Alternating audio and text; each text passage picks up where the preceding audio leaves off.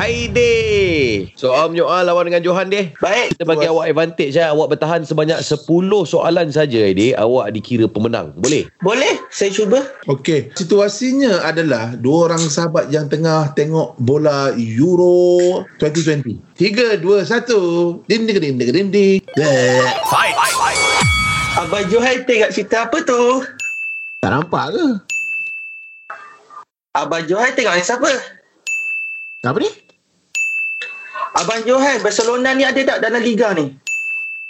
Kau tak tahu apa-apa ke? Abang Johan minat tim mana satu? Kau rasa aku suka tim mana? Abang Johan idola mana satu? Weh, soalan apa tu? Abang Johan tanya panjang sikit boleh tak? Uish. Okey, kau nak aku tanya apa? Abang Johan dah sarapan belum? Soalan tu luar pada topik kenapa? Abang Johan minat jersey kelab mana?